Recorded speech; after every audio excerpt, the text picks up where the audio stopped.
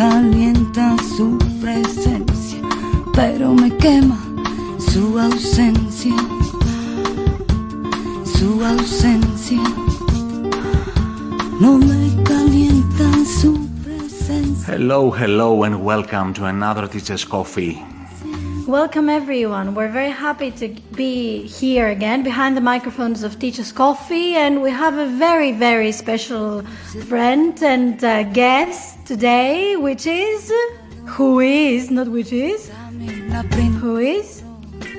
Maria Davo. Maria, welcome.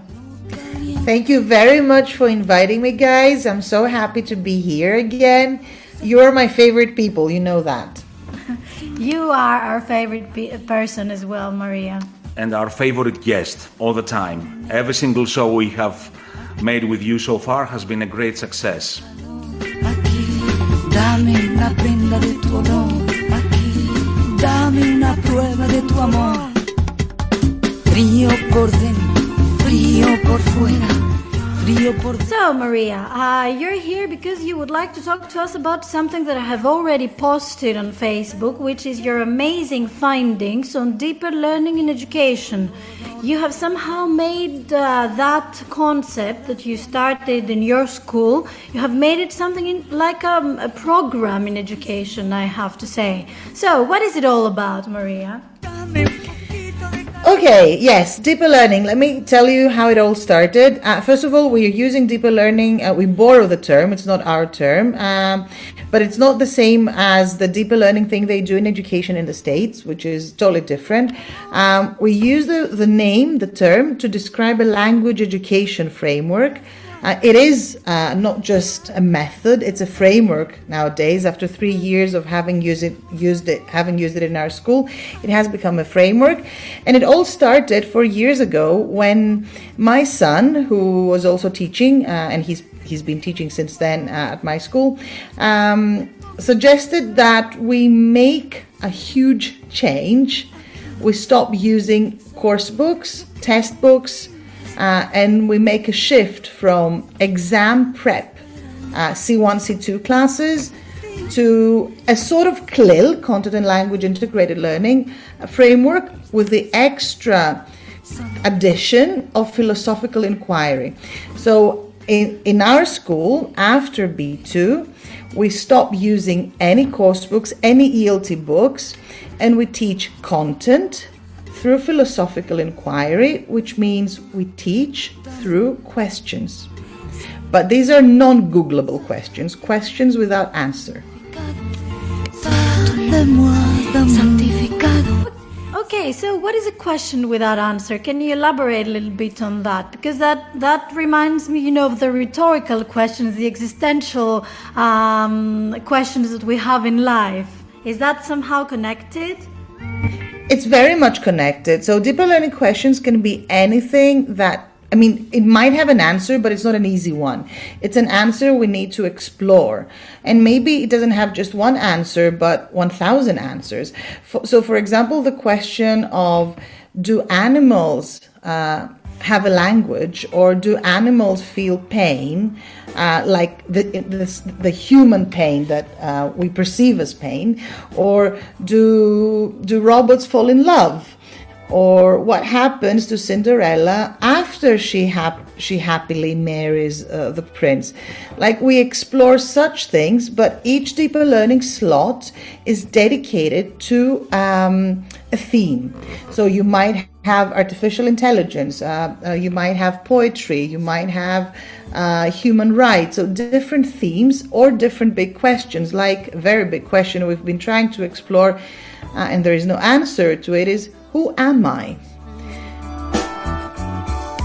Do I look alright? And I say yes. Maria, that's extremely interesting. And I think basically from the way I hear you talking about this, you're talking about a completely critically thinking-oriented syllabus. But I would like to be more specific, and I think our listeners are wondering right now, Are we talking about an entire syllabus which is connected to levels? I mean, how do you deal with differentiation regarding the levels inside the classroom? How is the syllabus adapted to your everyday reality? Okay, let me just repeat that this program, this framework was initially designed, and in fact it's currently coordinated by Angelos Evangelidis, my son, and we have developed it together. So I put the educational aspect, he puts in the philosophical aspect. But what happens practically is that in our school we use it for C1 and C2 levels. So because we think that learners need to have enough language and language resources to be able to explore these big questions, because also in deeper learning, the learning outcome, the final outcome of each year is a research paper of 1,000 words where students have to write, research questions and bibliography and everything.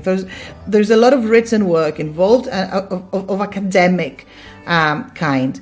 Now, the syllabus is something each teacher creates, but there are certain guidelines, there are certain approaches. It's a multimodal lesson, a multimodal framework. So you need to have, for example, visuals, audios, you need to have videos, films, poetry, art, even drama. There's a lot of dramatization in deeper learning. It's not a lecture, it's not like a university course, and it's a way to explore things through advanced language. But the final aim, we know, is to learn advanced language. So there's nothing like grammar exercises or, but there are ways in which learners play with language that are in reality very grammatical. So, for example, if you take a fairy tale, we talked about Cinderella before, and you change the person of narration, or you change the genre, you make the fairy tale into an article, or the article into a dialogue, or the dialogue into a poem. This is language work, which requires not only vocabulary, but also, grammatical resources, syntax, word order, all these things, structures. So we explore language in this way. The most amazing thing is that when we started it, I thought, oh my God, what kind of risk are we taking? I'm going to lose all my customers. But what happened was, people were excited about it. We had amazing results with exams. And after that, I started sharing the program with other schools. And at this point, there are 47 schools around Greece and Cyprus that have adopted deeper learning, but they do it differently. And I would say it's a very wise choice that they do it differently. For example, if they have 5 hours for their C1 level, they would do 3 hours the traditional way using the course book, a practice test book, and they will dedicate 2 hours to deeper learning, which is the bookless lesson, where students explore things. And this is a very valid way of doing it, because you take the best out of the two worlds. Just that in our school, we have decided to be very risky. So all the hours of your syllabi, C1, C2, are devoted to this specific technique. Nothing else. No traditional ways of coping with teaching at these particular levels, which obviously we need to inform the listeners that especially here in Greece, most of these levels are exam-oriented. So nothing like that. C1, C2 exclusively, and all the time, all the hours, deeper learning, right? Exactly, and this is what we are doing in my school. There's no exam prep notion. Of course, all students take exams, and they take, major international exams. And luckily, or not surprisingly though, they pass with very, very high grades. The idea is that, I know we are in a very exam-oriented industry, but the idea is that we do not teach the test. We do not teach the level even, we teach people.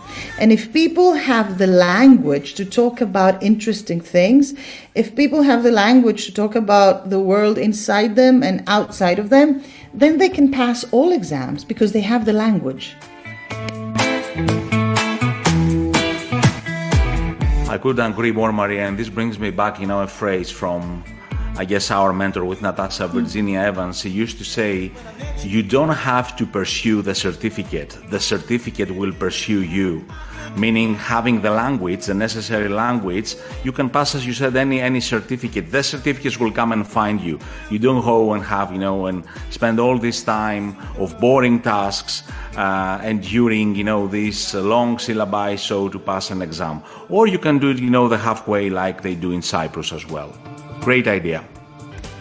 I think that's the point, George. I mean, we found out that our learners were not motivated anymore, and the only motivation we were giving them in the past, because I used to do the traditional thing, with a course book and tons of exam prep books and practice test after practice test. And I mean, the only motivation is get a higher score.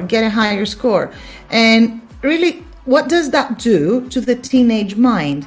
I mean, we have these fantastic people full of energy and ideas and questions about the world, and we tell them, just take another practice test. No, we tell them, start exploring this world around you and all this mess inside you, and come up with answers. Just do it in English, and I will give you the language. That's the role of the teacher. I'm here next to you, because we see the role of the teacher as the one of a fellow traveler. I'm here next to you to give you language, to help you with the language, to be able to explore these questions. It's also a very learner-led program, and we give voice to our learners to come up with their own questions. So the syllabus, because you asked before, is basically co-constructed with the learners. Well, I love this idea, Maria, because, the latest findings in developmental psychology as well are connected to that we use language as a medium and not the target. Language is not the target itself.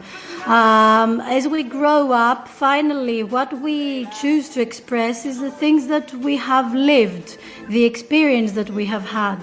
So in that way, if you don't have experience, if you're just a blank piece of paper, you won't have the necessary skills to put your thoughts into words, because the words come and find you in order to express whatever you feel.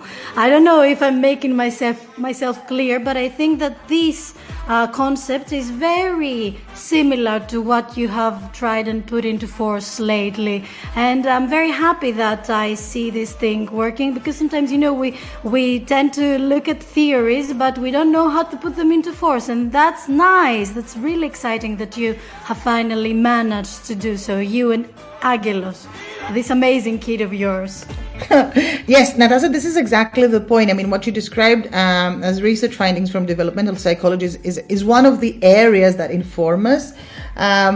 So along with philosophy, of course, and CLIL and critical pedagogy and bizarreness theory, because there are some theoretical frameworks we looked at to be inspired and get ideas from, because we had to back this up with evidence from research on education and applied linguistics.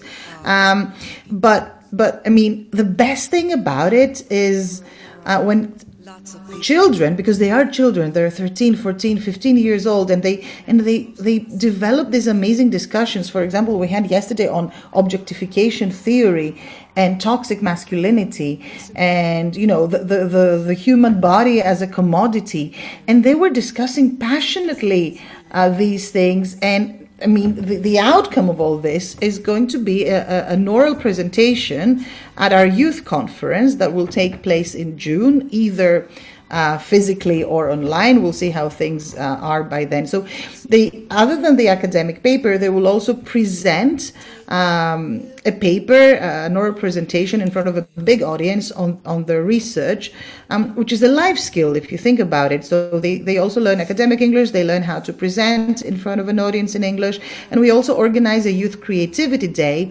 where they present a creative project, like an open gallery, with anything they want that is inspired by the question they explored. So it might be a dance performance or a video installation or a work of art or photography. And it's all about an aspect of the big question they explored. So we try to make it as holistic as possible. George talked about criticality, which is central to deeper learning, and then it's creativity, and it's also life skills and linguistic language knowledge. The second best thing about it that I want to mention is when my students take mock exams at some point, like twice a year, to make sure they are ready for the exam. Never in class when we do deeper learning. It's always on a weekend. And, I see their results, which are amazing. And sometimes I wonder, do they secretly attend an exam prep course? Or is it just deeper learning? That's really funny. It's 100% deeper learning, Maria, because, simply I'm keeping two words from what you said. An oral presentation and an academic paper. These are tasks per se that usually somebody is required to do later in his academic career. And you have achieved that managing these tasks and with 15 and 16-year-old kids in a foreign language to them completely. So I guess, this epitomizes and really proves that this method really works. Plus the great results and all these achievements that you have told us before. What I feel is that we're somehow missing the essence of education by forcing our learners to see education as a final number. So will I get 60%, 65%? It happens with the Panhellenic exams as well. Not just in Greece, it happens around the world. But I'm dreaming of a world where we learn because we love learning. We learn for the sake of knowledge. And this is what deeper learning is about. It's like going back to what really matters. And what matters is thinking, exploring, creating, connecting. Wow, that's amazing. Mary, I could listen to you forever, but I want to ask you something really practical. So, a new teacher comes to your school and they want to teach by your side, and they have been exposed to the traditional way of teaching for these levels. So, are they given the freedom to choose an area of interest in order to develop the questions and start teaching, or do you give them a specific amount, a number of questions, something like a pre-made booklet that has to be done throughout the year? Please help me with the practical side of this method. Okay, to teach deeper learning, you have to have a passion. It does not have to be your job, but it has to be your passion. So we have a teacher, for example, who's passionate about comics. So I asked my teachers at the beginning of the school year, or not even, at the end of the previous year, who would like to teach deeper learning. And if they say yes, they need to come up with topics, themes that they're really into, right? So, and as soon as they do that, we start exploring together possible big questions. And then they get training on how to do it, because it's very, very difficult to go bookless. The first time I taught deeper learning, I was insecure. My hands were shaking. You cannot just tell your students, now open your books and go to page 32, because there's no page 32. There's no page. It requires a lot of preparation on the part of the teacher, and that's another reason why not all teachers want to do it. But the teachers that do it, and they explore with the students interesting areas for them, do not want to go back, because everything else seems boring, because you become a new teacher. So it's not just that it's learner-centered, it's also teacher-centered in the sense that the teacher becomes a different person, and that's, rejuvenating, and you feel reborn as a teacher through deeper learning. Well, that's amazing because, in that way, it's not a static set of questions or topics. It's something that changes from time to time and from person to person, and also a very good way to explore and express new passions, since you follow the passions and not a certain syllabus that you create on your own. Yes, the key word you mentioned is that it's not static. Deeper learning is a very dynamic thing. I meet with school owners that have adopted deeper learning once a month online, and we share experiences. And as I told you, it's 47 schools around Greece and Cyprus at this point, and we think that, there's interest from Italy as well. So hopefully more schools will join us. And what they share with us is fantastic feedback coming from students and parents and teachers. And something beautiful I heard the other day is that a parent said to a school owner, now we talk with our children about different things. We have something to talk about. So it sort of changes the dynamics in the family as well, because, it is interesting. So the children want to talk about these things with their parents, with their family, with their friends.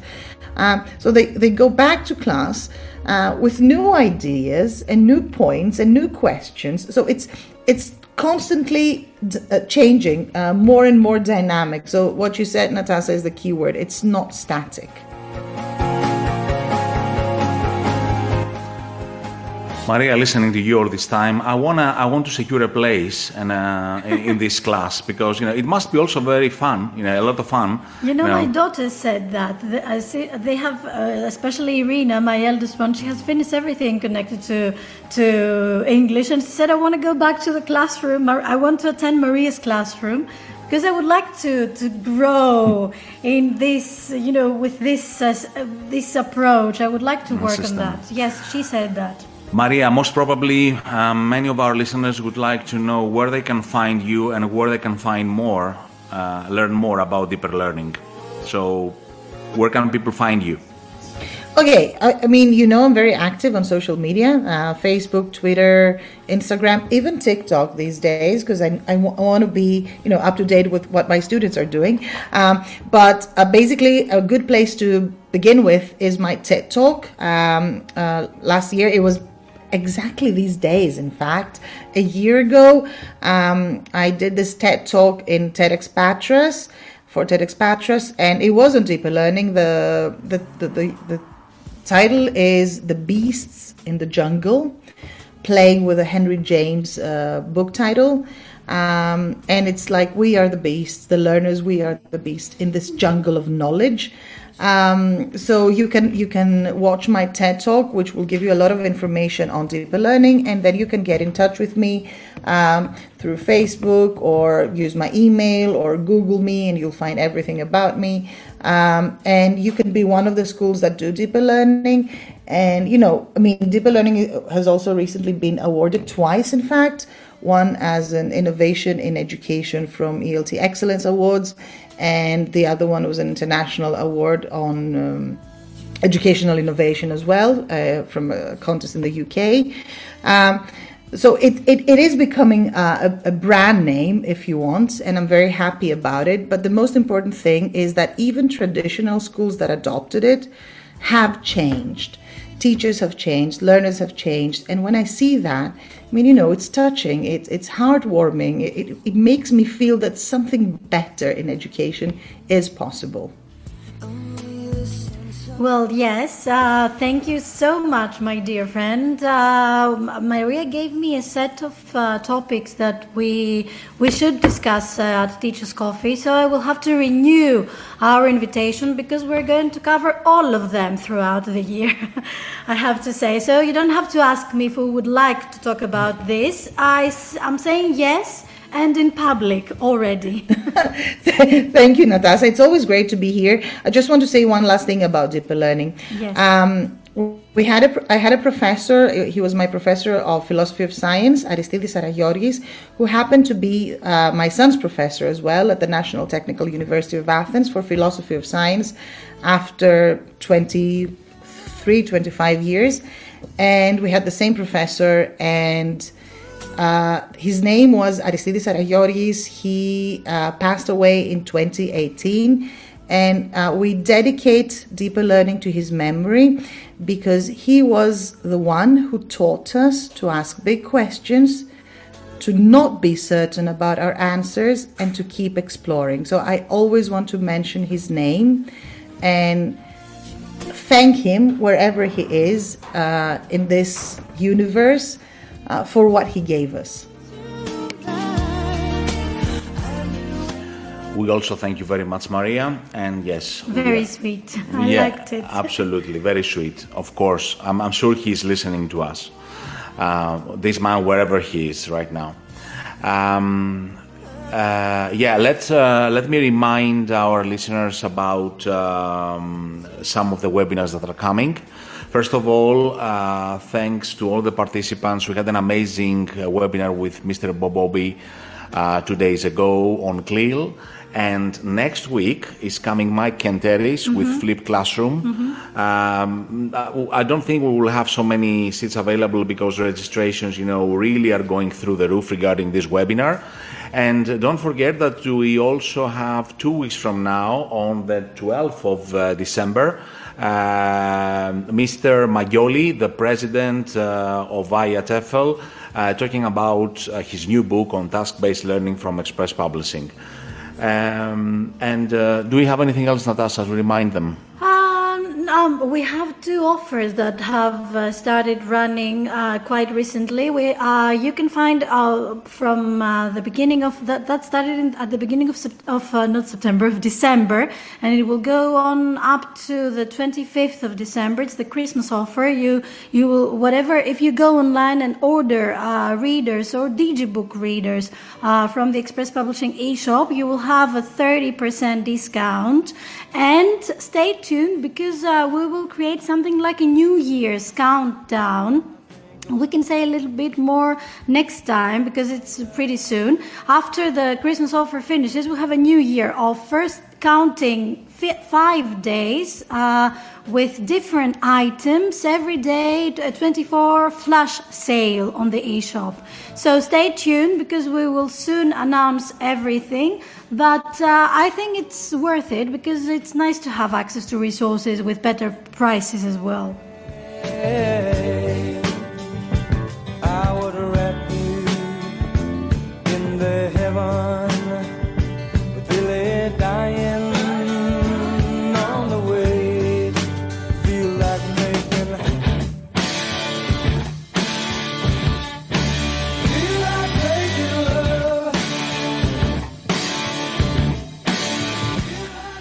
And of course, because we've been receiving many emails, the certificates regarding Bob Obi's webinar have already been sent.